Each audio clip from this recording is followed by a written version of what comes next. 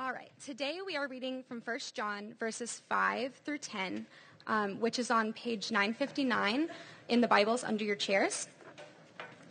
And it says, "This is the message we have heard from him and proclaimed to you, that God is the light, and in him is no darkness at all. If we say we have fellowship with him while we walk in darkness, we lie and do not practice the truth. But if we walk in the light, as he is the light, we have fellowship with one another, and the blood of Jesus, his son, cleanses us from all sin. If we say we have no sin, we deceive ourselves, and the truth is not in us. If we confess our sins, he is faithful and just to forgive us of our sins and to cleanse us from all unrighteousness. If we say we have not sinned, we make him a liar, and his word is not in us." This is the word of the Lord.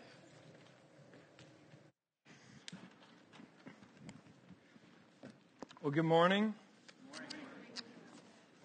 If you're new with us this morning, welcome. I apologize about the seating and space and those types of things, but let's say this, it's really fun when this place is filled up and we're singing songs together.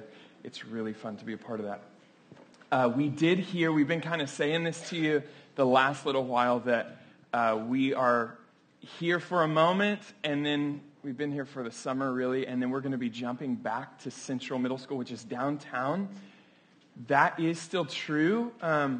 I emailed administration this week, and I heard back from another sort of veins that are trustworthy sources that we are going to be back in October.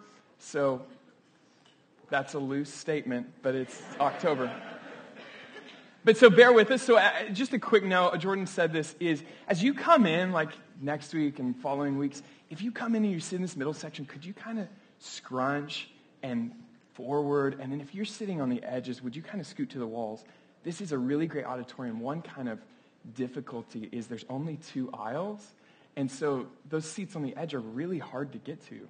And so just help us out in that way. That's housekeeping. That's the end of that. I'll say nothing more. My name's Ethan, and I'm one of the pastors here, and we really are, if it is your first time with us, we're thankful that you're with us and joining us. And if it is your first time, you've come at a good time. I don't know that we would ever claim that there is a bad time to come, but you are here at a good time, where last week we began a sermon series in 1 John, definitively named 1 John. Right, cool. People have picked up on that. I've heard that as a joke throughout the week for the last few weeks, so that's great. But we are beginning a series in 1 John, and really, if you've been with us for a while, or if you are new, we do kind of try to pick books of the Bible, and we try to preach verse by verse, and really that we would ultimately just be people who are in the Word, transformed and formed by the Word. And so as we look at the Word of God, we want to hold up who God is, and we want to build our lives around that, and then we want to take the promises of who God is and what he says to his people. His people are the ones who he's purchased through Jesus Christ's blood shed upon the cross. We'll get into that today. But his people have promises, and we want to really walk together, even as we'll talk today, walk into his light. We want to walk together in fellowship with one another, with God, as we apply the promises of God to our life. And so really that's kind of the deal. And we talk about the mission statement here at Free City often. We exist to extend the glory of God by making disciples through the gospel of Jesus Christ. And so it's really the simplicity of Jesus, his story, the news that he came, lived, died a wrath-absorbing death, atoning for our sins, was buried in the ground, and 3 days later rose from the dead, is the greatest, most life-changing news you'll ever hear in your life. And so we want to build everything around that. That changes the way we interact with people around us. It transforms our message. It transforms how we filter, how we see culture around us. That we don't have to necessarily, there are things to abstain from, but we don't have to abstain from things just because they're not of God, but we can see them through the lens of Christ. We can redeem things. We can step into our neighborhoods, our workplaces, everywhere, to spread the good news of Jesus Christ that changes lives, extending the glory of God, if you will. So, 1 John. Last week, we started, and Casey covered verses 1 through 4. And this is the word which John wrote about, which Jesus is the word of life, and he talked about that was with God in the beginning. And this word of life is the message of God in person, Jesus Christ. So last week we saw the reality of Jesus' life, and that's really God's main idea here, that there were those who were, namely the apostles, and John says, that which we have heard, so he's talking about himself and the apostles there with him, which they had heard, seen, and touched, referring to the fact that they existed with Jesus. Like they rubbed shoulders with him. They followed him, sat across the dinner table from him. And he goes on to write about this message. And he says, it's the message that we proclaim to you, so the next generation of believers. And he explains that the apostles, when they proclaim this, they're sharing the life of Christ, that now by you hearing this message and them sharing it with you, you are now in turn brought into fellowship with God the Father and the Son and with those who believe in Jesus. And so this is that word Casey talked about last week, koinonia, which is this participation in or sharing of. And so when people hear the message about Jesus through the apostles, this message brings them into a real relationship with Jesus himself and real participation in the life of God. And he ends it in verse 4, saying, and I write these things to you. We are writing these things to you. Why? So that your joy may be complete. And that was last week. And so then today, you heard it at the beginning, this is the message that we proclaim to you. This is today's text. It's explicitly clear. The message is this, that God is light, and in him is no darkness at all. So God is light. And if we want to be people who have fellowship with and participate in God's own life through Christ, there's some implications. We must walk in the light. And so we're going to look at that this morning. But it's really this, the truth of who God is, that he's light, creates a culture within us that enables us to be truthful about who we are. Tracking with that? The truth of who God is, that he is light, creates a culture that enables us to be truthful, to be honest about who we are. And so as we get into this today, we're going to really kind of break the text down into three, hopefully not too haphazard points or outlines. We're just going to say, we're going to look at the fact that God is light. And then from there, we're going to see, what does it look like to walk in the light? And really three, we're going to kind of just, it's almost like a subpoint of walking in the light. That is just this, confess your sin and don't be deceived. We're going to look at the warning that John gives. Let me pray for us and we'll get into the text.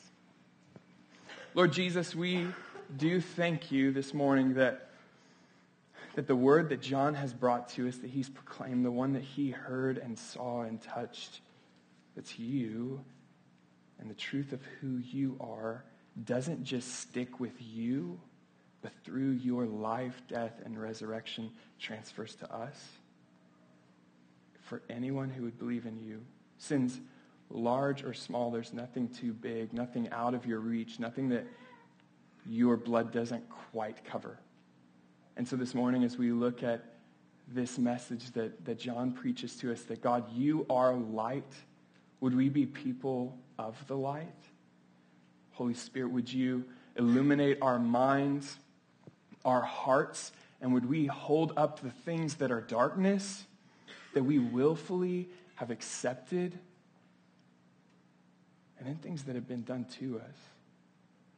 Holy Spirit, would you, in your perfect peace and in your light-shining power, would you come into our hearts, illuminate the dark spaces, and give us freedom to walk under the blood-cleansing power of Jesus? So help us this morning. In Jesus' name, amen. God is light. Look at verse 5. I just read it. And this is the message that we have heard from him, and we proclaim to you, that God is light, and in him is no darkness at all. This God is light. This is the message that John heard from Jesus himself. Last week, John, we said this, he dwelt among Jesus. He heard, he saw, he was with, he touched. And Jesus came to tell us this, that God is light. And everything that we'll talk about flows from this truth. So now, what do we know about light? Light shines, right? in this room, as I'm looking at you, light is present on this side and dark over here. So if there's not a lot of light, then it's difficult to kind of see what's in front of you. But light illuminates things. It makes things visible. It brings clarity to the reality of what is, or it reveals what is not immediately visible. So this week, as I was kind of thinking about this, I was sitting at my dining room table, and if you've been in my house, you're sitting at the table and you're kind of looking down the hallway if you sit at the end. And if you look down the hallway, there's a painting on the wall of a lion. It's just the head. There's not, I would say a bust, but there's no neck. It's just the head. And if you look down there and you know it's a lion, then you know it's a lion, right? But if you're sitting there and it's your first time and you're looking down, the hallway lights are off, the picture might resemble the late Jim Morrison of The Doors. You know, like the picture, you've seen it, like kind of the Rolling Stone cover, his arms are up, he's got like Derek Zoolander, Blue Steel look on his face. You know what I'm talking about? Where he's shirt off, all that. But you might see Jim Morrison. But turn on the light switch, and you'll quickly realize that it's actually the most fierce of feline species. So when you flip that switch, you see what it actually is. Now, if you're in my city group or in my house in the near future and you walk down the hallway, all you're going to see is Jim Morrison. So sorry about that. When I was in college, some of my best friends and I did this thing that we called, I'm going to say this and I'm going to explain it, so don't give me a big reaction. We called it campus crusading. I realize that sounds really crazy. We called it campus crusading because we were involved in Campus Crusade for Christ, which is now named Cru. This isn't me endorsing Cru to hold it up above all the other student ministries. We love all the student ministries, be it Stumo or NAVS or Cru or Young Life or Salt Company or Challenge, whatever it might be. Student ministry leaders, you do hard, important work. We're really thankful for you. And if you're involved in those ministries, awesome. Love Jesus. Love those people around you. But I was involved in Cru. And so because of that, it actually had nothing to do with what we did, but except the word crusade felt like powerful, I guess. So what we did, campus crusading, was this. It has actually nothing, I'm going to explain it. One of my best friends, and Eric Martin's in the room, he was a part of this. He plays bass on Sunday mornings. Eric was a part of this, and one of our friends, his name's Craig, he owned a Volkswagen Golf. I believe it was like a 98 model Volkswagen Golf. It was black. His uncle gave it to him, and it was an awesome car. We have plenty of stories in it. The thing about a Volkswagen Golf, not suggesting you do anything, but if you happen to have a Volkswagen Golf or have a friend that has one, it's like about the width of a collegiate sidewalk. You know what I'm saying? Like if you're at KU, the sidewalks are a bit wider than they are if you live in a residential area and you have a sidewalk in front of your house. So it's about the width of that. Well, what we did in campus crusading was so we went to this university called Southwestern Oklahoma State University. Short is SWOSU. They have a jingle, SWOSU, the focus is you. It's awesome. But so SWOSU, the campus police there, we call them the SWOPO. Okay, that makes sense because it all goes together. But the point of our crusading was to push the limit and see what we could get away with. So what we did was find an entry point onto a sidewalk. We just drive around campus, and then someone calls out, all right, get on the sidewalk. Craig either hops a curb or drives up a ramp to get onto the sidewalk. And we drive on the sidewalk under the light of the moon until you see a SWOPO. And then you try to hightail it out of there so you don't get caught. Or you stop and turn off your lights or whatever. Sometimes you drive with your lights off just to be risky, right? So that was kind of the deal. So we did this all the time. Well, one night, I wasn't actually there. I was at my then girlfriend, now wife's house. And I get a call from one of our friends. His name's Logan. And Logan, I answer the phone, and he's like, hey, we're stuck. Craig's car, the Golf is dead. Hurry. That's all he said, and he hung up. And I was like, man, what's going on? So I called back, and he's like, we're at SWOSU. Hung up again. Like, he's just a super to-the-point guy. So we drive around Southwestern to try to find where is everybody. And what we come up on is this. It was nighttime. They were Campus Crusading, and there's a parking lot that's up on the top of the hill, and the university, like KU, is up on a hill, not as big of a hill, but on a hill, and there's a parking lot at the very top of this hill, and coming down out of that parking lot, if I were to do this, here's the parking lot plane, and there's a ramp that comes down out of the parking lot. Well, in the light of the day, you clearly see what's going on there, right? At night, when there's no rails around that, and you're just driving like a fool, you're driving around that parking lot, and you come over, and where that ramp comes down, your car gets high-centered over that ramp, and you're stuck. And so I'm talking a ditch and all those things. So we come together, we find Craig and Logan. I believe Eric might have been present there. Whoever all was present, and we call some more friends, and we legitimately had to pick up the car and get it back into the parking lot so that he could drive off and stop crusading for the evening. But really, I say all that it's funny, and I thought about it, but there is a side that is, man, without the light, we can't fully see. Now, we were doing things we shouldn't have been doing, but if it would have been light out, if he would have seen and had visibility, he would have avoided that altogether.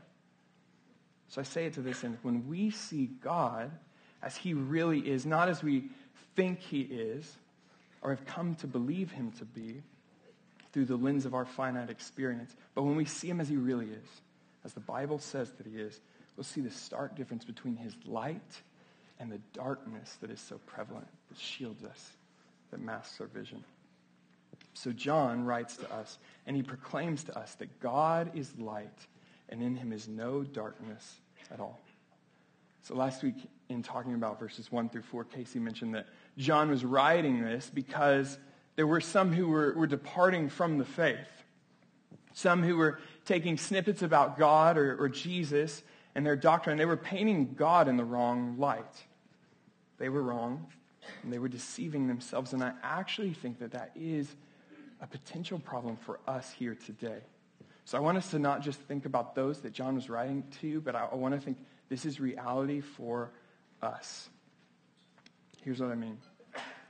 Many people in this room and in our church have been on the receiving end of like horrifying darkness. And here's what I mean, like evil acts that have reached into the depths of you and kind of scrambled up everything, all of your identity. Darkness that's dismantled you, altered your state, and now you kind of find yourself in this crisis. It's left you uncertain of who you are, but in that uncertainty, you've kind of become certain that God is the one who's inflicted this evil upon you.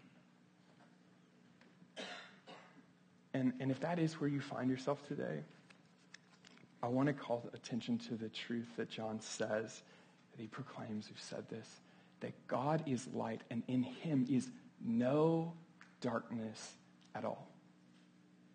No darkness at all. But I think there is something to clarify. Today, I'm not talking about suffering. So sometimes we talk about suffering, like we preach series where we're like leaning into suffering. We talked life of Joseph, we talked Romans 8, we talked all through the Psalms. And that has a bit of a different narrative to say that God uses suffering to discipline you. He'll draw you in. He allows things to happen to you. And we could talk all around that. I think it's necessary that I just say, I'm not talking about suffering today. I'm talking about darkness, evil things. Those don't come from the hand of God. Evil. They are opposed to God, to his light. Sometimes we allow our experiences to distort who God is, and the problem is that we use this to begin to view the world. And in doing so, I think we see, we don't cognitively do this, but we begin to see ourselves as the beginning of all things. And in doing so, we corrupt reality. And I'm afraid many of us, in our understanding of who God is, have had added words to John, that when he writes that God is light, we've added he is light and dark. And we've all overlooked the second half of the verse. We operate under the belief sometimes that good and evil flow from God, but this is not right. Only good flows from God. only good. He is holy and absolute perfection. He is light. And if you find yourself under this impression today, I really hope that this word of God is light speaks tenderly to you. Because he is light, and in him is no darkness. So in the text, John has some things to say to us, but I don't want to miss that fact. He begins with God, and this is from what everything else flows. It's not happenstance. It's not accidental, but it reorders our understanding as he speaks to us about this God who is light. So if we can see him as the beginning, as he is, holy and pure, revealed to us in Christ, we will see the one who is himself light, cannot be dark, is only good, life-sustaining. What else do we know about light? Light and dark, they're mutually exclusive. They can't coexist. You can't blend both places. The sun comes up in the morning, and the dark is dispelled. Each night the sun goes away, and darkness is now here. Light eliminates darkness. Like, no one's really scared of the light, right? Like, I know when I was little, I was never scared to take out the trash to the alley and throw it in the dumpster during the day, if that was a regular chore of mine. But as night fell, when I would walk out to that alley, that same chore came now with the possibility of a dude standing in the alley with a chainsaw and a mask on, ready to cut me into pieces, right? So dark comes and we fear things. There's an uncertainty with it. Or in a similar vein, like a few weeks ago, my wife and I were in the West Bottoms, if you've been there, and there's great junker stores and good stuff and gaudy stuff, I guess. I don't know how. There are all these warehouses where you walk through these stores, but in those stores, some of them in the bottom, there's haunted houses. And I've noticed one is called, offensively, the Beast, right? Bad things come from there. But it's a haunted house, and so as I've never been in it, but I've seen posters for it, and I know enough about haunted houses that they're not talking about like the big dog in the Sandlot. They're probably talking about Satan himself, right? And so as it's the Beast, you go through a haunted house, the lights aren't on. You walk into a haunted house, all the lights are off. They're trying to scare you to death. They want to come. They want to veil what's coming at you. They want to put fear in you. And so there is a deception that comes with it. If there was lights on, you would see everything coming. But when darkness comes face to face with God, it is no longer darkness, but it's light. So to think about this reality that God is light, we consider just a question to maybe hold out for ourselves. What or where do we need God to come in and illuminate darkness in our lives? What is, maybe to name it, what is the darkness that's overwhelming and terrifying to you? Or maybe that you've compartmentalized and pushed down. And where does God this morning need to speak to you, to comfort you, to correct your belief of who he is, that he is light, that he's only good, that he's not evil? Or potentially this, where have you befriended the darkness? Where have you made allies with the darkness, and in doing so rebelled against God who is light? And look at verse 6. We talked about God as light, and now we move into walking in the light.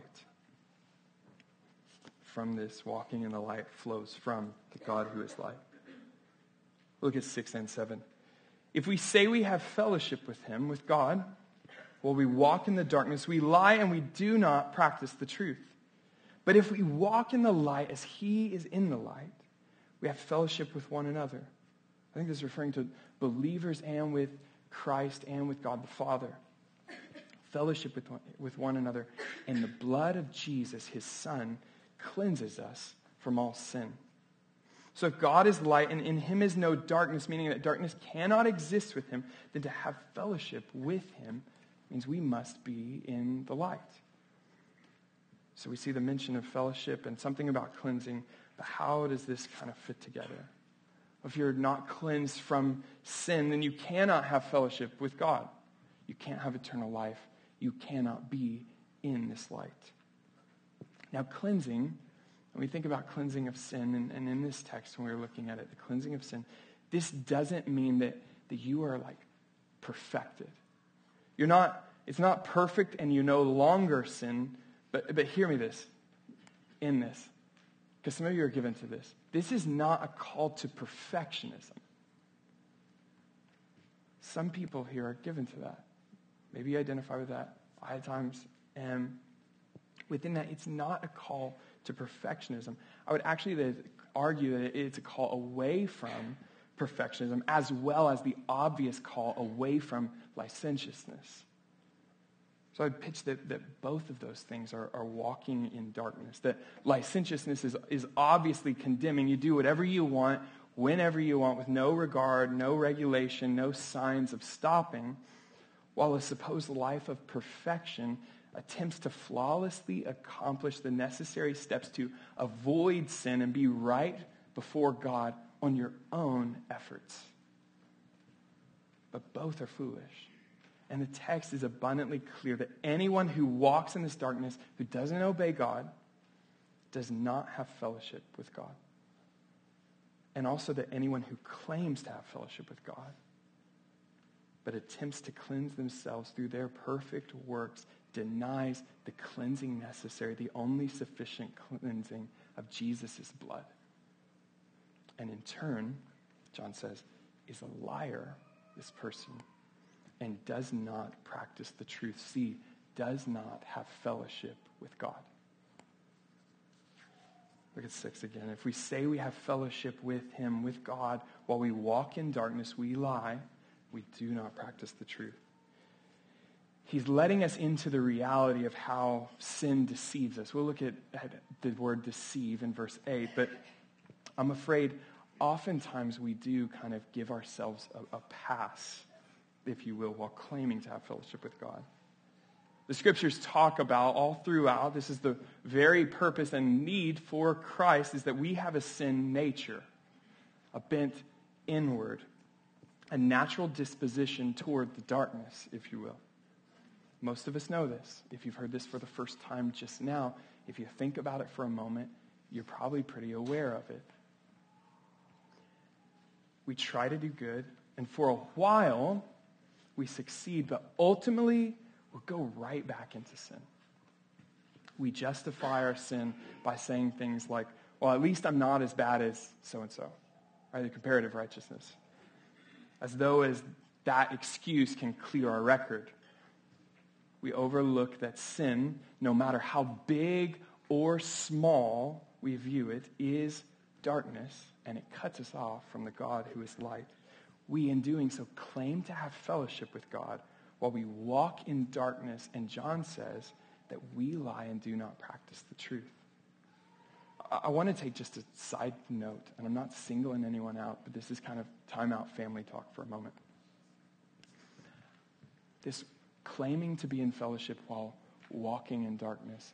I want to just tenderly and strongly talk about this. Alcohol. Now, we as Free City Church, we're not teetotalers. Can I get an amen? Amen. I'd rather you say amen about other things as well, but that's a good one. We're not teetotalers. So I want to say that up front, but the thing is, we obviously have wine in the communion glasses. Wine's in the stoneware. Grape juice in the clear glass. We're not teetotalers. We obviously have some level of comfort with alcohol. We have it here at communion. If you were to come into my house, I'm more than likely, if you're of age, I'm going to probably offer you a beer. You don't have to accept it. You can turn it down. If you're lucky, we might open the liquor cabinet. Like we can talk about certain things. But there is something to talk about there that, given we've wrestled with the scriptures and we understand, man, is this sin for me? Or is this a foothold? Where am I on this? We have things to wrestle with in regard to alcohol. What's the context? Who am I around? Who are these people? What's it do within me? We don't want to lead our brothers and sisters into sin. We've got to be also shrewd enough to realize that anything can become idolatrous. And here's what I mean. Alcoholism, it's not about alcohol, right? You have someone in your family, it's not that they're just stuck on this thing. It's they're looking for something, and this is the method to get them to that end. Is there something deeper within? But here's what I'm saying. I'm not arguing whether you should or should not drink. But I am concerned here with this. I hear some of my brothers and sisters, I hear it in just conversations. You talk about the weekend, and you talk about, man, I was so drunk, or blitzed, or lit, insert whatever you want to call. And I think there's this problem here. God has made things for you to enjoy. Like he really is. Verse 4 ends of 1 John 1 that he's writing these things so that your joy might be made complete. That is in Jesus Christ. But there are avenues where we see God's goodness and receive it from good gifts that he gives. He cares way more about your joy than you care about your joy. I want you to hear that. I need to hear that. But in the midst of that, he's made things for you to enjoy, but he's also declared how to enjoy said things in moderation. Throughout the scripture, we see things like wine makes the heart glad, but we also see things like Paul in Galatians 5, where he classifies drunkenness with a whole slew of other things that are acts of the flesh, sin, and they are opposed to God. There is a moderation that's prescribed in all things by the word of God, and to act in opposition to that command is to claim to have fellowship with God and walk in darkness. I want to just be careful.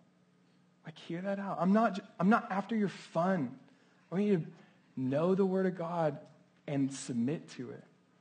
And this is far more than just alcohol. I just hung my hat there because I've heard that. This is also true, and it's in the pervasive nature of our sex ethic. Like, we claim to be Christians in fellowship with God while you're dating your boyfriend or girlfriend or whatever, and not adhering to the sex ethic that God has put in place to be enjoyed in the midst of the covenant of marriage. Or this is also for those staying up late at night when your spouse has gone to bed with your face illuminated by images, pornographic images on the screen of your phone or computer. Or we could go and throw 1,000 other fill in the blank. It's when we say, God, I'm with God, but we know where he is and what he's called us to abstain from and what to moderate, and where we've exploited those things and done whatever we wanted, we walk in darkness. If we say we have fellowship with him while we walk in darkness, we lie and we do not practice the truth. The whole point of these verses is that we would stop lying, we would stop pretending, we would come out of hiding, and we would walk out into the light of honesty before God and before one another. Honesty about who he really is, that he is light, but honesty also about what's going on inside of us. And this is walking in the light. Look at verse 7. But if we walk in the light as he is in the light, we have fellowship with one another, and the blood of Jesus, his son, cleanses us from all sin. But if we walk in the light, there's an action to this, right? Walk in the light. We walk in the light, one step in front of the other. It's not a magic dance. It's not a race. So if you're slow, fear not. But there is some movement here. And we've established this is not a perfect walk. We know this because in the light is where we receive the cleansing of sin. So you're not perfect walking into it. There's something that's going to happen within this light, cleansing of sin. So if we had no sin, then there would be no need for cleansing. But because we've established that it's sinners who walk in the light, we can draw that walking in the light is living in an honest relationship with Jesus and with one another. This is fellowship. There's no need to hide because we're clear about this fact that we are indeed sinners. There's no need to self-protect with keeping certain aspects of our story in the shadows. We can hold ourselves out, hold who we are and what we've done, our story out, and get out of the darkness and into fellowship and receive cleansing by the blood of Christ. Here at Free City, we talk all the time about this. We have essentially three kind of layers of, if we're going to say, life at Free City. You're experiencing one of them right now, corporate worship. So when we come together, we proclaim who God is. We have actually a spelled out time where we confess our need for him. We find the assurance that we have in Jesus.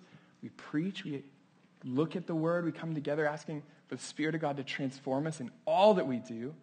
And we come to the table with the assurance that we can commune with God through Christ. And so there's layers of vulnerability within that. Like if you just showed up and we didn't say, hey, this is our time of confession, you can choose to utilize that or not. But what we're trying to say is, we want to confess our need for God. We don't want to walk in and act like we're all good and everything's fine. We want to say, man, we are people that are prone to darkness.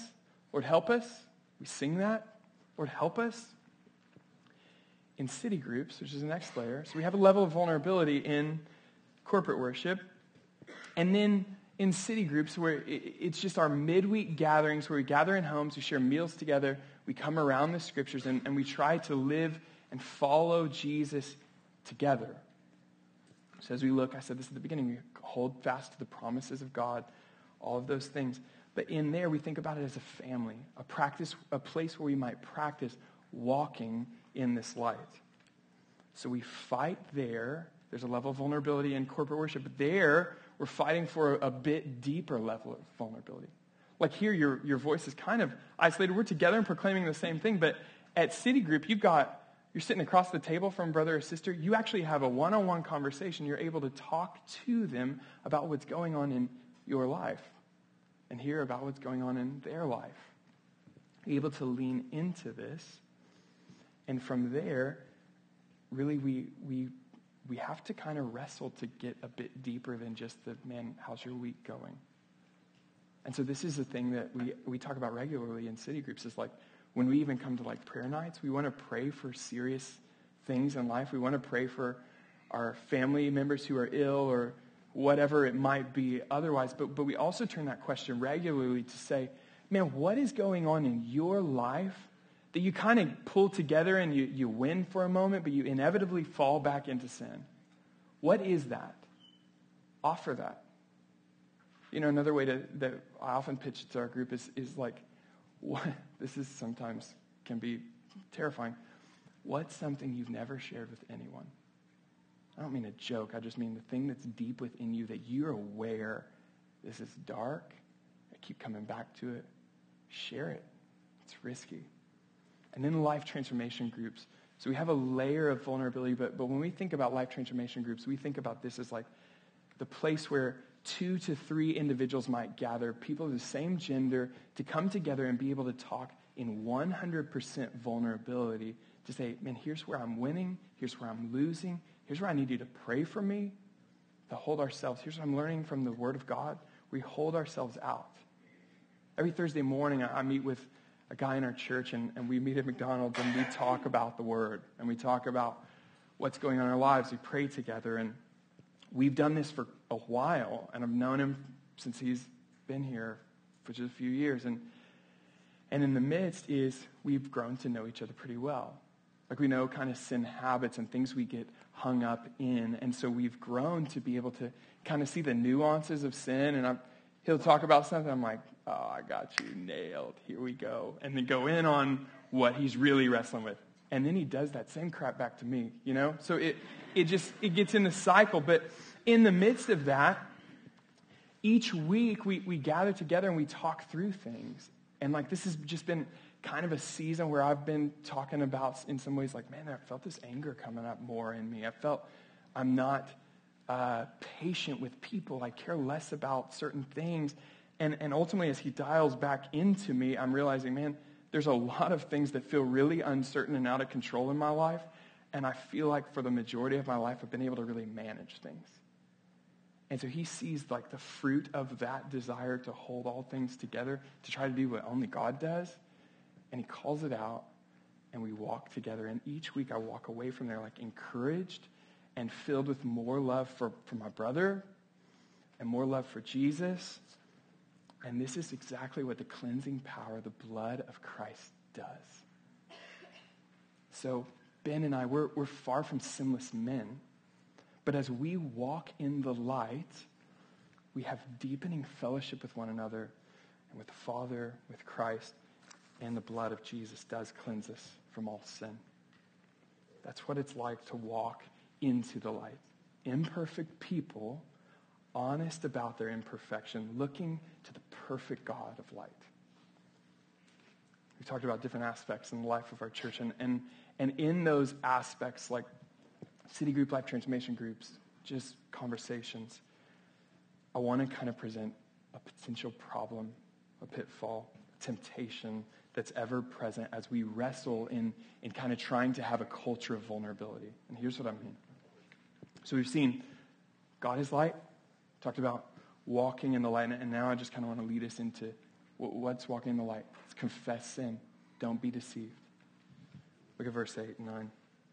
If we say we have no sin, we deceive ourselves and the truth is not in us. But if we confess our sins, he is faithful and just to forgive us our sins and to cleanse us from all unrighteousness. So I want to highlight a couple things in these two verses. We see the word sin in both 8 and 9, but look at the difference. In verse 8, if we say we have no sin, singular. And look at 9. If we confess our sins, it's plural. The differentiation there, verse 8 says, and this is really talking about the nature of sin, that sin nature within us that can be traced all the way back to Genesis 3. If we say we have no sin, we're saying that we deny the reality that we by nature are sinful. We are deceived and the truth is not in us. It's pretty straightforward, right? Then from there, sin in the singular form. It's there, the nature. We acknowledge that we have sin. But then in 9, John writes, but if we confess our sins, plural, these sins, we've acknowledged we have a nature of sin, but now there's something that's getting a little bit closer, more specific. As we dig into the broad understanding of sin, our lives, our sin, so as we think we have sin, as we dig in, our sin specific is revealed. And this is absolutely necessary for us to understand because I think this is where we regularly get stuck. Sin is a fact of life. Probably aware of that. We're not perfect, but if we were, we'd have no message of Jesus to even preach. But there is a response necessary when we're aware of our sin. And it's confession. It's clearly stated here.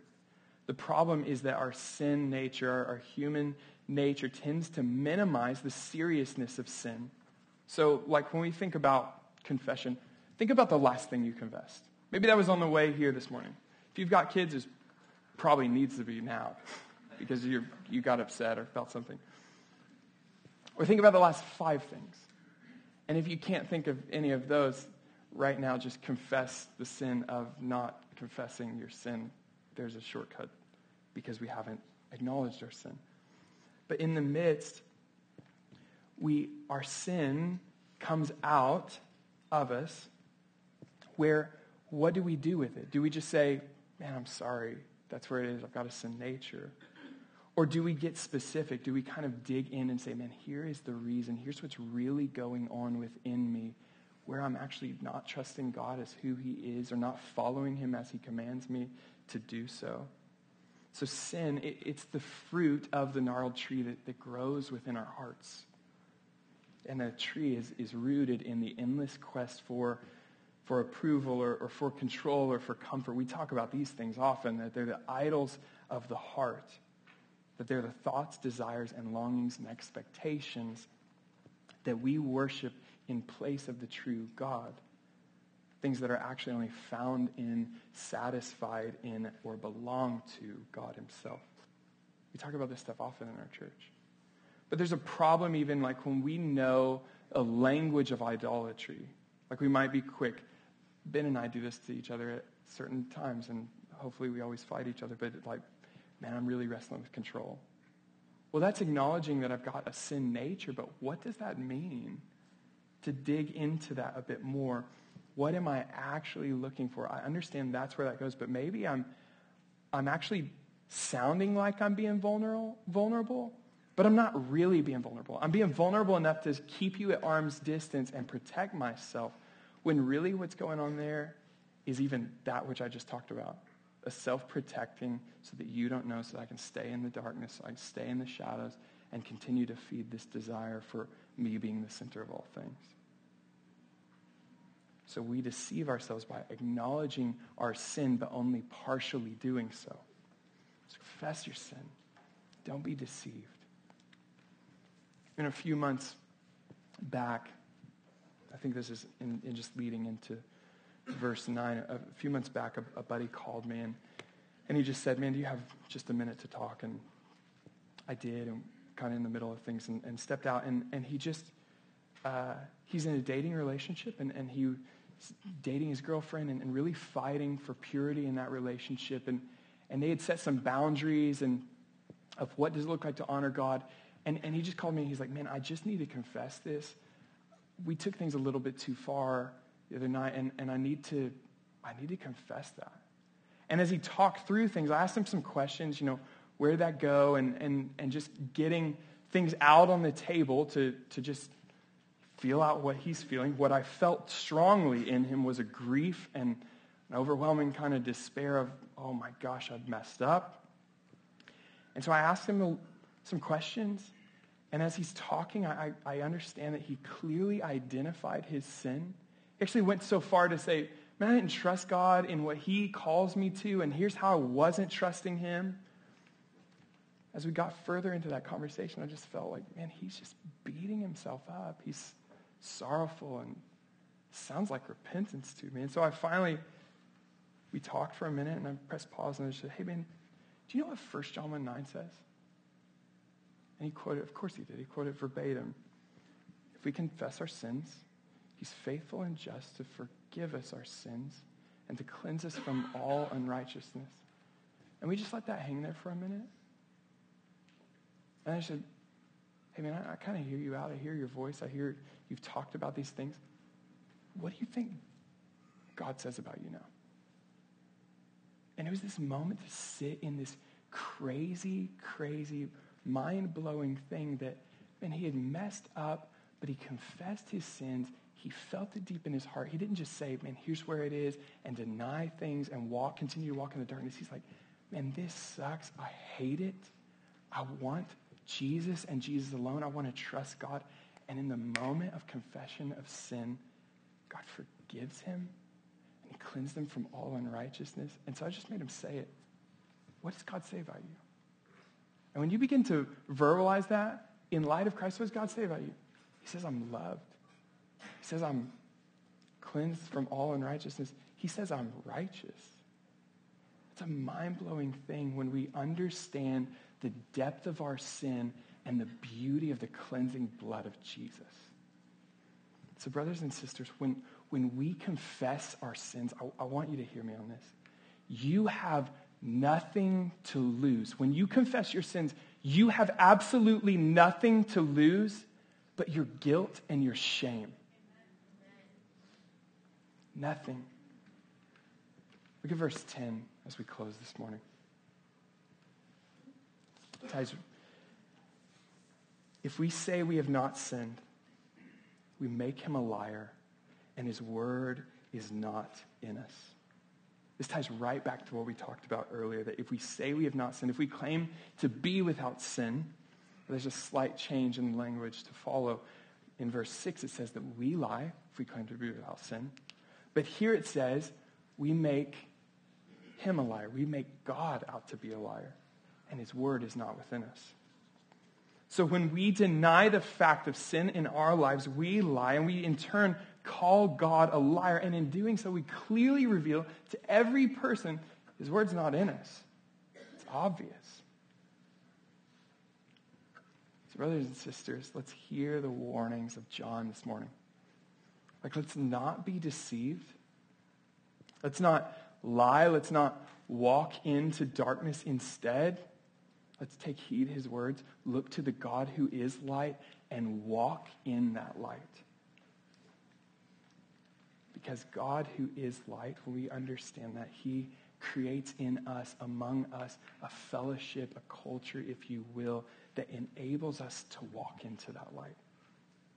Walking into the light does involve fellowship with God and being cleansed from sin. And it's the mark of a life of continual repentance, continual confession of sins. So even this morning, like wherever you are, whatever it might look like, if you've identified things that you're stuck in, begin to take a step. What's it look to take just a step and another step and another? And I get it. It may feel risky, but we said this, man, you have nothing to lose except your guilt and your shame. But I know whenever I say that, Satan whispers in your ear in that moment that you have everything to lose. It's not true. God's light shines in the darkness, and it is darkness no more. Hear the promise of James 5. James writes this: confess your sins to one another and pray for one another that you may be healed. To whom do you confess your sins? Like, do you have accountability in our church? Like, who in this place do you see on a regular basis and you confess your sin and they press you and encourage you to walk in the light? Like, who in our church really knows what's going on, what you're really facing? And I want you to just realize this. We talk about fellowship.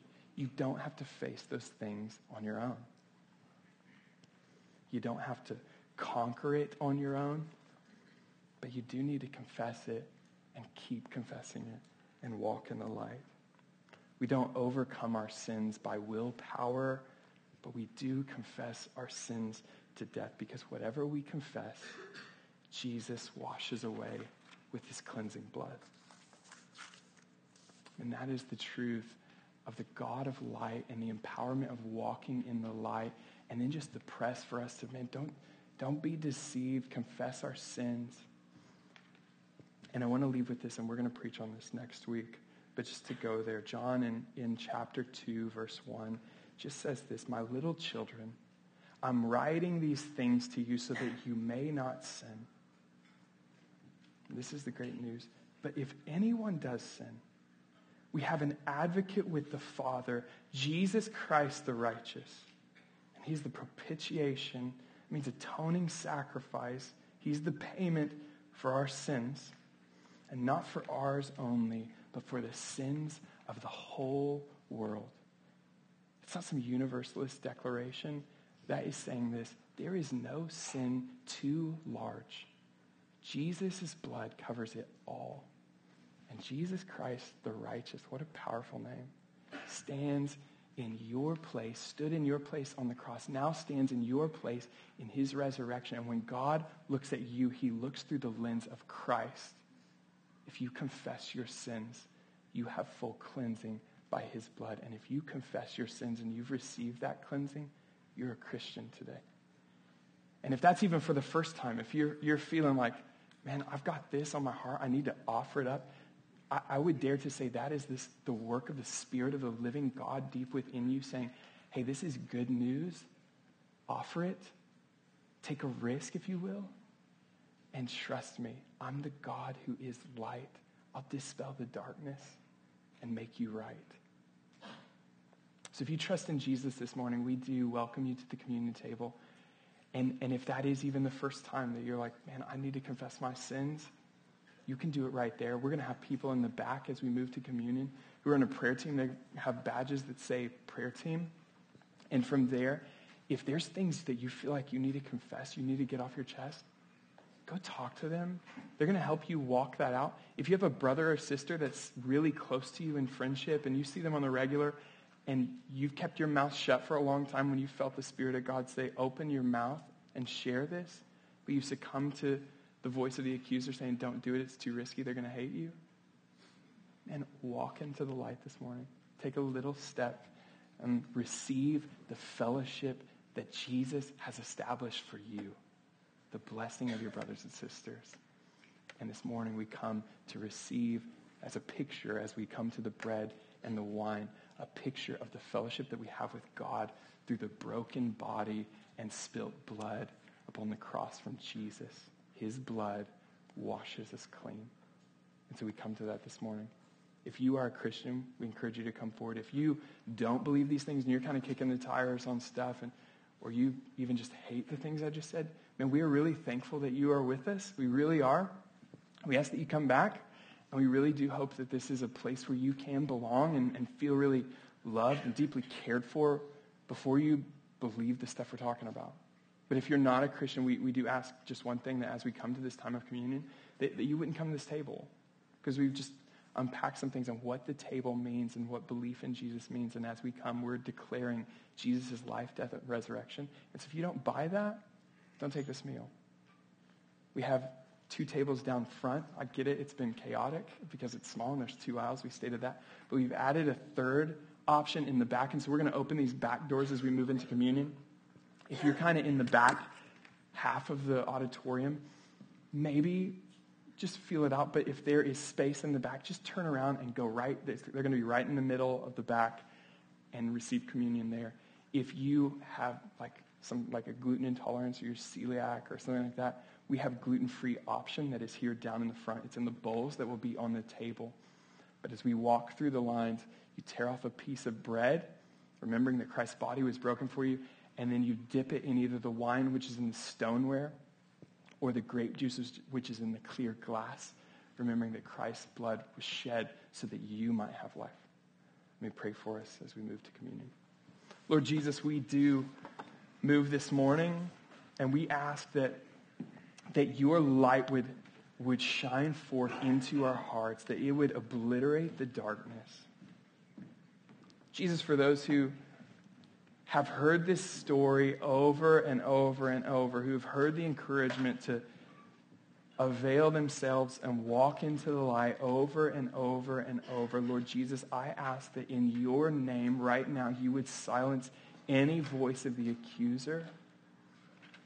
And Jesus, your voice, when there's all whispers and chaos and misdirection in heads and minds, would you be the one voice that assures, confess, I'll receive you.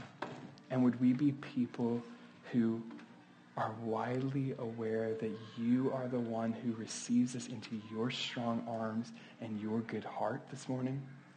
That we would know that you're not a God who has evil any part of him, but you are light, you are pure and holy, and you invite us, lead us, welcome us. You've made the way for us to walk into your light. So would we be people of the light this morning as we confess our need for you, Jesus?